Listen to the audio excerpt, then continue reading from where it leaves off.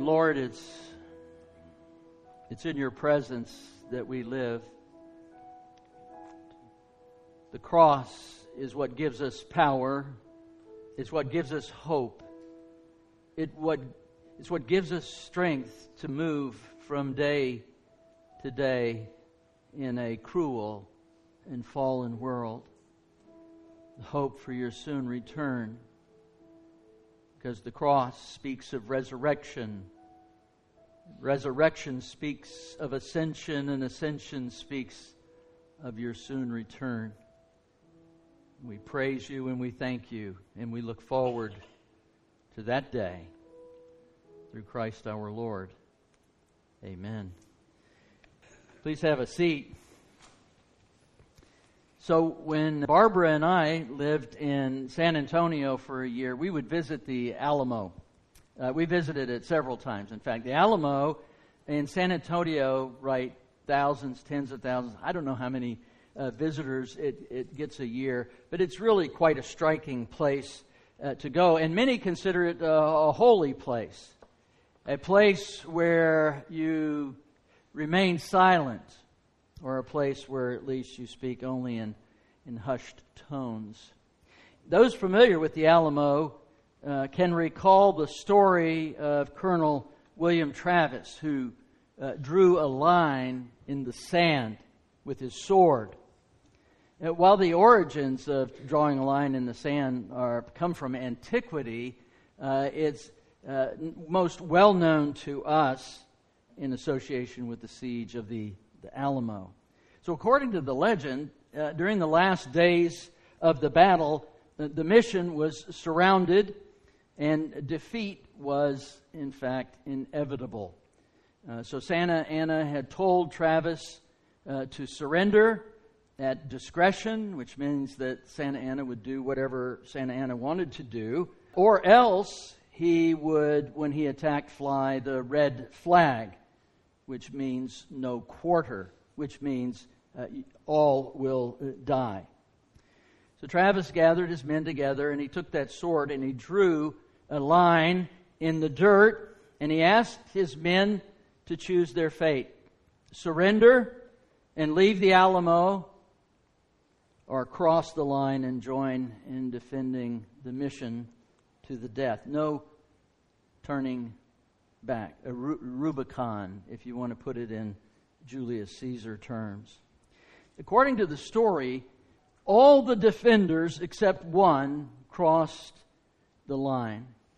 And so it was that all the defenders of the Alamo perished before daybreak on March the 6th, 1836. Now, there was actually a two-pronged attack that was going on during that time. Santa Anna had sent General Urrea to Goliad. Now, Goliad was a place where Fannin and his troops were at, and they were ordered to retreat because this was not going to go well. And General Houston knew that, so he told Fannin to get out of there. But they delayed about 5 days. Nobody really knows why. But that delay, even had they just left earlier that morning, they would have been fine. But as it was, they were caught out in the open, and even though they were able to fend off multiple attacks, they ultimately saw that further fighting was futile. And so Fannin and his men surrendered. Santa Anna refused the mercy that General Urrea had asked for and had them all slaughtered in cold blood, Fannin and his 400 men. The Texans were outraged and enraged. And so when Houston and his men caught up with Santa Anna at what is now Deer Park, it's about 40 miles from here, we're told today, right, that they cried, "Remember the Alamo." Well, that's only true in part, because equally as loud, if not louder, was "Remember Goliad." And in fact, some of the men, there were 28 men who survived the attack at Goliad, many of whom were with Houston at this moment. Some of the survivors then shouting, "Remember Goliath." Now this is an extraordinary thing. In 18 minutes, 18 minutes, not much more than 3/4 of this sermon, 9 Texans were killed and 30 were wounded. Santa Ana lost 630 dead. 18 minutes, 630 dead, 208 wounded, and 730 taken prisoner. Sam Houston called for quarter. They would have killed them all. War is ugly. It's always been ugly. There is nothing beautiful about it. There is also, sadly, no getting around it until the Lord comes. I try to imagine myself what it must have been like either at Goliad or at the Alamo, knowing that when I surrendered, my fate was in somebody else's hand. Or if I crossed the line and I stood with Travis, I would be dead before morning. Those are the kind of choices that these men made.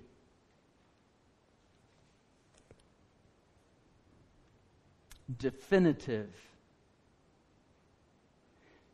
And that look back at history, a little bit of our Texas history, is the most appropriate introduction that I can find in relationship to John chapter 9 as we leave John chapter 9 today. Why? Because when He came into the world, when Jesus came into the world, He drew a line in the sand. And where we stand relative to that line will determine our eternal destiny. It will determine whether you live or whether you die. Or whether you die and find life or whether you die and find death. The inevitable consequence of Jesus coming to this earth is to be confronted with His claims. We find ourselves at a crossroads or at a line in the sand. You must decide. And in turn, that decision determines everything. Everything. John 9:39 through 41 reads this. Jesus said, "For judgment I came into this world, that those who do not see may see, and those who see may become blind." Some Pharisees near Him heard these things and said, "Are we also blind?" And Jesus said to them, "If you were blind, you would have no guilt. But now that you say we see, your guilt remains." Now you might be wondering right off the bat, why in the world would Jesus say, "For judgment I came into this world," when John 3:17, right? We all know John 3:16. John 3:17 says that for God did not send the Son into the world to judge the world, but that the world would be saved through Him. But if you keep reading, you even find in 18 through 21 of John 3, right, that the concept of judgment is implicit in everything that's going on. He who believes in Him is not judged. He who does not believe has been judged already, because he has not believed in the name of the only begotten Son of God. This is the judgment, that the light has come into the world, and men love the darkness rather than the light, for their deeds were evil. So the sun comes out, the lights come on. The very nature of light is to illuminate. The very nature of light in that illumination, just look around you on the floor or around you, and you will see shadows. The very nature of light causes shadows to be cast. And the brighter the light, the deeper the shadow. And so when Jesus came in to offer light and life, those who trusted Him and accepted Him would be able to see that light, and those who rejected would move away and hate the light because they love their sin. And therefore, they come under judgment. So you see, it's just a natural consequence. It's stated even more directly in Matthew chapter 10, 34 through 36. Do not think I have come to bring peace to the earth. Oh, wait, this is Jesus? We're fixing to make our turn to Christmas, and this is Jesus? I have not come to bring peace, but a sword. For I have come to set a man against his father, a daughter against her mother, and a daughter-in-law against her mother-in-law. And a person's enemies will be those of his own household. Wow. It's important to understand, even with looking at it from this judgment angle, from this angle of the sword, that his goal was not to bring a sword. That was not his goal. His goal was to bring peace. And as we do turn toward His coming, we even spoke of that a little bit this morning, the Epiphany. What we find is even that the message that was given to the shepherds was a message of peace. So the primary message of peace, though, that came from Jesus was between God and between humanity, mankind. See, before Christ, we were enemies. We were enemies trapped in our sins, but while we were still sinners, Jesus died for us so that we might be reconciled to Him. So when we put our faith in Jesus as Lord, and we're made right with God, we are justified. We have peace with God through Jesus Christ. He came to bring us peace, eternal peace. He did not come to end war. Not that time. The next time He comes, He will. Now, what Jesus did mean by bringing a sword is this inevitable consequence of the presence of Jesus causing separation. You cannot look at Jesus and not be forced to make a decision about Him. The separation between those who claim to have spiritual insight, even though they're in fact spiritually blind, and those who are blind and they recognize it, if they're conscious of it, then they have an opportunity to receive sight by His touch. Now, we've spent 7 weeks in John chapter 9. We've looked at this incident concerning this man who was born blind, who was awakened. Not only, he was well aware of his physical blindness, but he was also awakened to his spiritual blindness.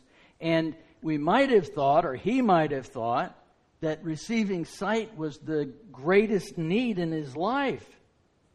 And Jesus did that for him. But when it was all said and done, Jesus loops back around.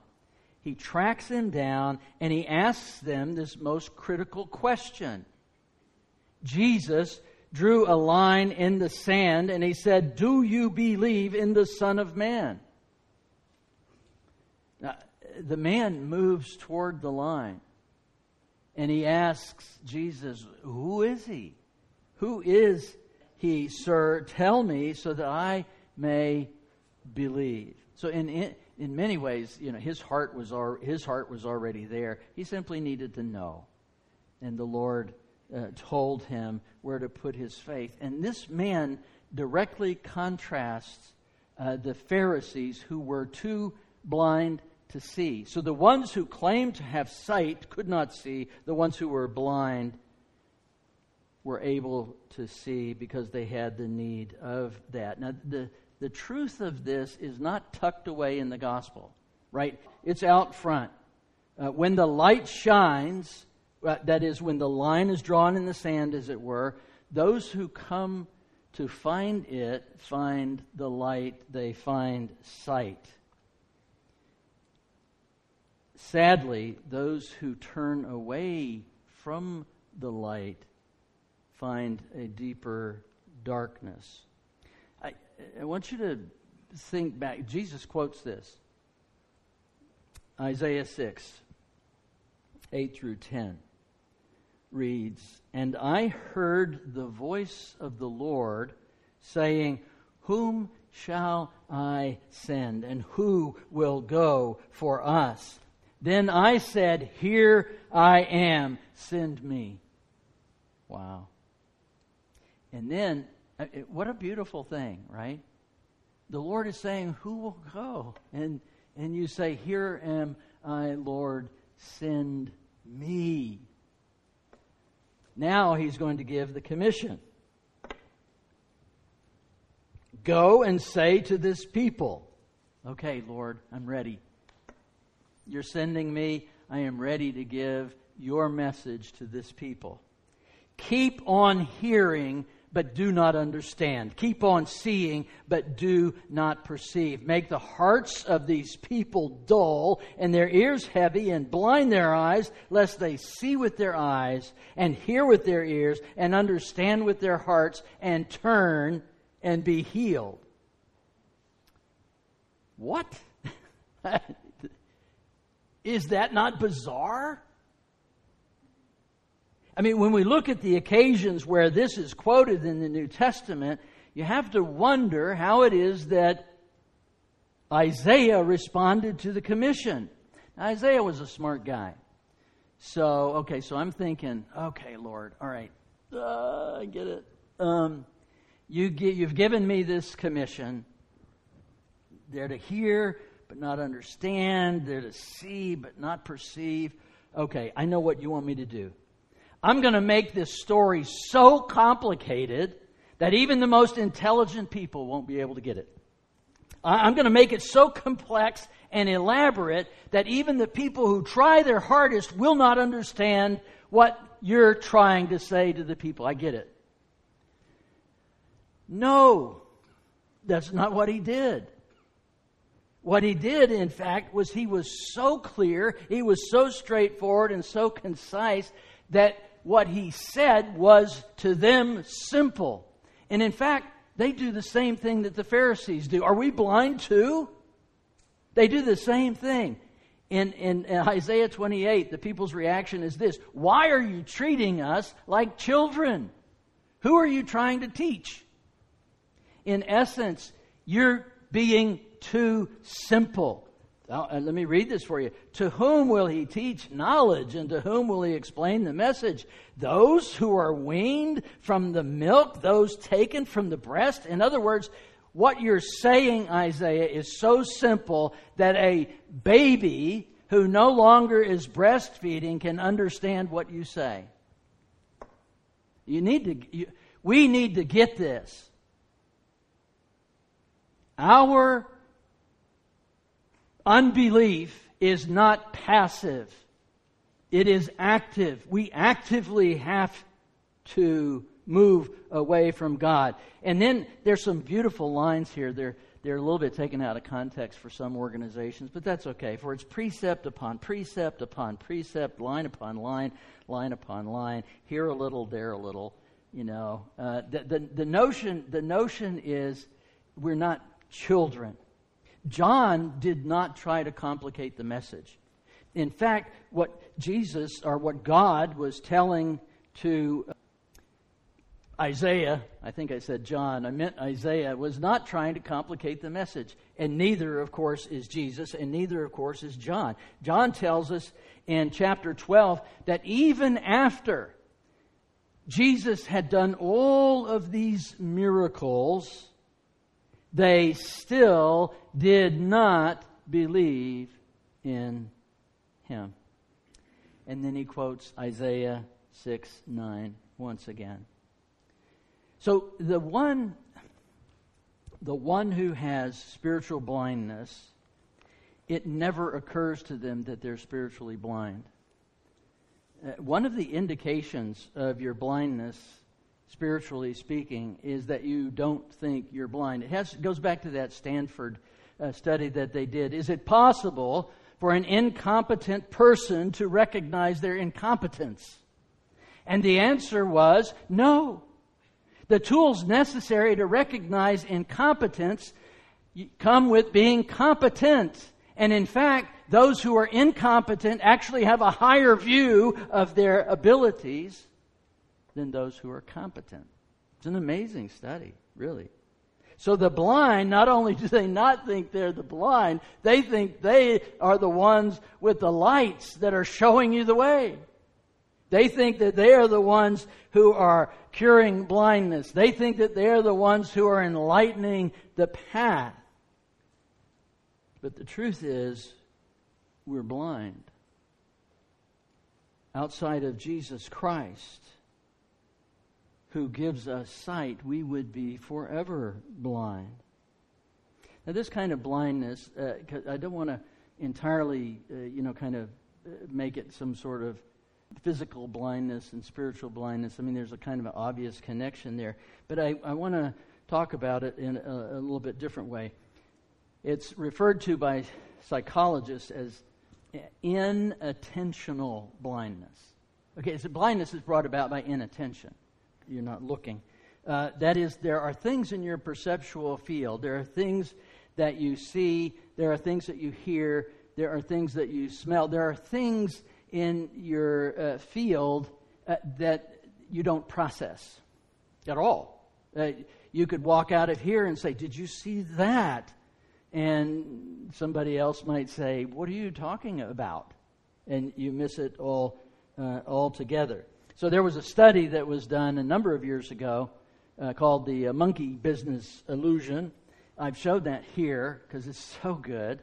And where your task is to count the number of times a basketball by one team is passed.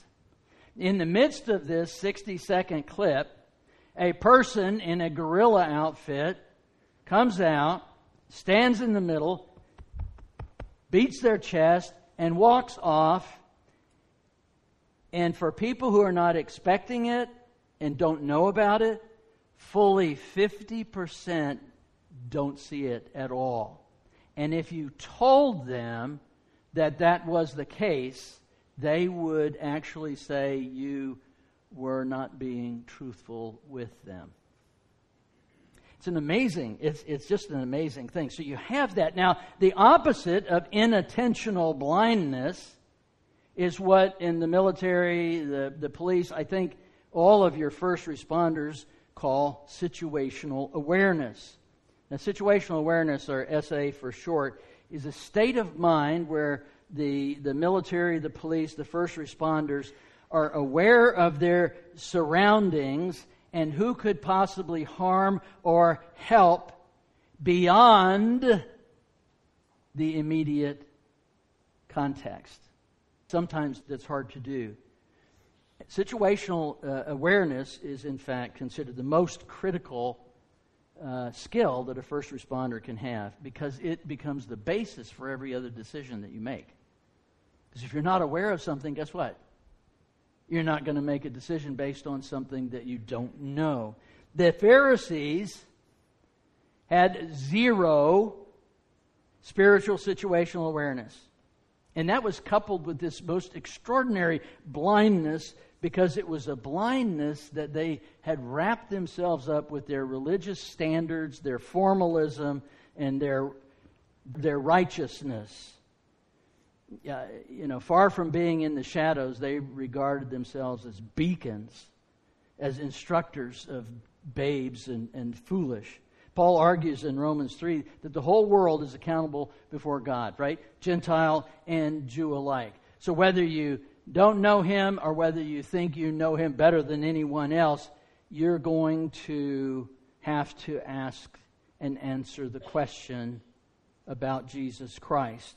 And so it makes this question all the more striking when Jesus says, "For judgment I came into the world, so that those who do not see may see, and that those who see may become blind." So the sneer leaps off the page. The Pharisees around him, you can hear the derision. Are we also blind, you uneducated Galilean hick? So I want to end Let me rephrase that. I want to begin the ending. Have you ever had preachers do that? In conclusion, 20 minutes later. No, I'm not going to do that. But I do want to begin this ending where Jesus ended. In verse 41, he said this, "If you were blind, you would have no guilt, but now you say we see, your guilt remains." So Jesus came to those who knew their need of Him. How many of you, when you came to Jesus Christ, thought, yeah, that's a good idea? I don't think so. I suppose it's possible Jesus will take belief any way I believe that He can get it. But my guess is it was like, oh man, I'm a sinner. How can a good God forgive me?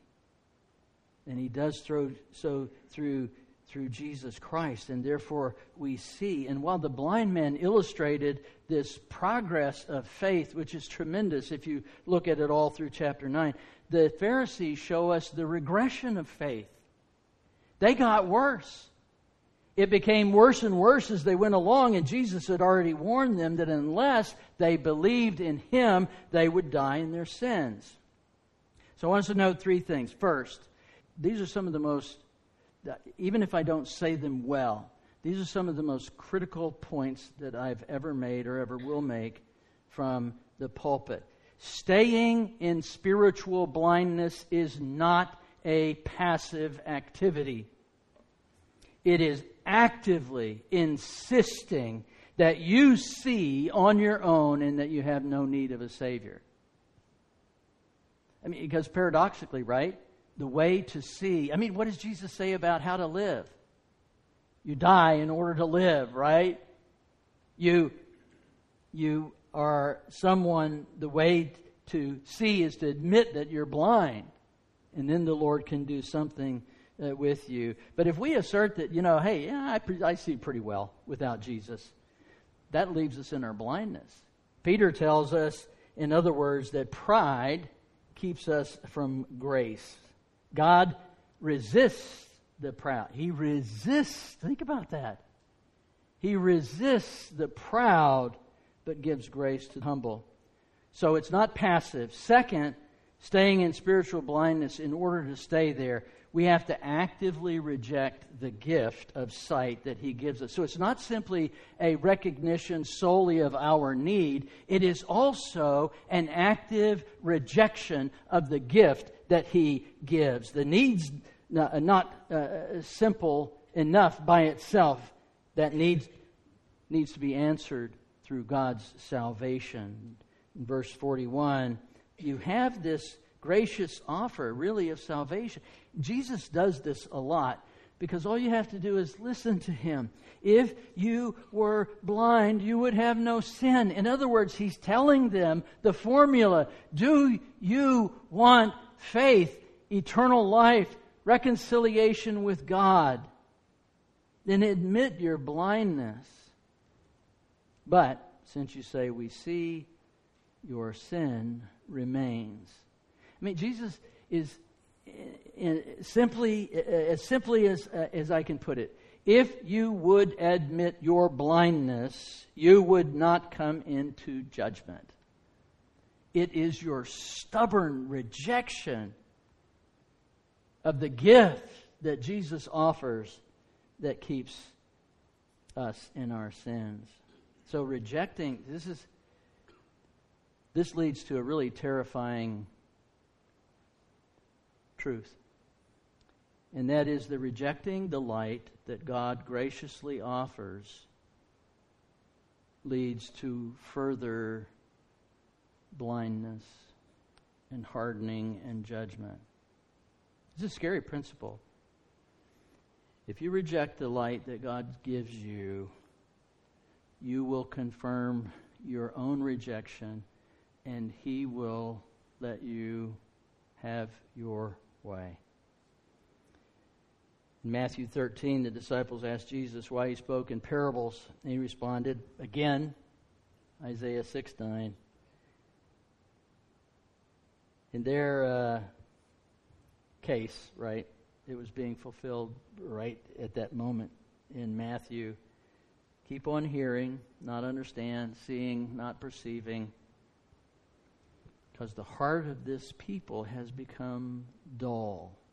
Had God stopped speaking His word to them? Has God stopped speaking His word to us? Are we ignorant? Seriously, in this chapel, are we ignorant of the word of God? We are not.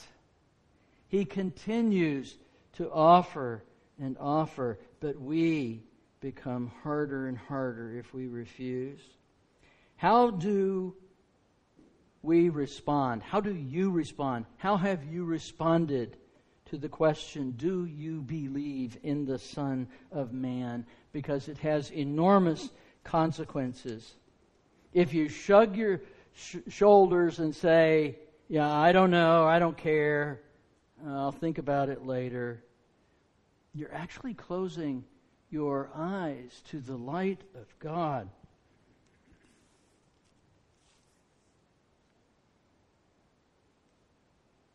And at one point, it will be the last time. And this is true not only of salvation, this is also true of sanctification and how we follow Jesus. Our hearts may grow dull, and those outside of Christ will die in their sins. And those with Christ, we may die further away from Jesus than we would want to. But the very presence of Jesus draws a line in the sand. I didn't warn Fred. Where's Fred at? But I do have a sword. And the question is, do you believe in the Son of Man? Because Jesus draws a line. To believe or not to believe. John, in his book, there is no limbo. There is no limbic area. There is no space without Jesus. There is no abstention for you. You must vote, and you must vote with your feet. You must move to the side of the line that is drawn. On the one side is death, the other side is life. Choose life. Do not choose death. And that's what the Bible says, and it says to us today, if you hear His voice, do not harden your heart. We have a choice in this. We can say, Lord, soften my heart. Allow me to listen. Because the next day, you may not hear His voice. If this is the day that you do hear, maybe this is the day that you will see. Do something. Make your choice. Jesus will not allow you to waver forever. Father, we come to a conclusion as to why is it that John spent so much time on this particular miracle. We find the outcomes in chapter 10. But what we can draw from it now is this, is that you see or you do not see, you hear or you do not hear, you perceive or you do not perceive. The room for negotiation, the room for hesitation, the room for wavering, every second becomes smaller. Lord, if there's someone listening to me who has not chosen to trust your Son, Jesus Christ, for their salvation. I pray that they would see right now that that is the only way. For those of us who see, but perhaps have moved aside further than we want, bring us back. Keep us walking and living for you. We pray through Christ our Lord. Amen.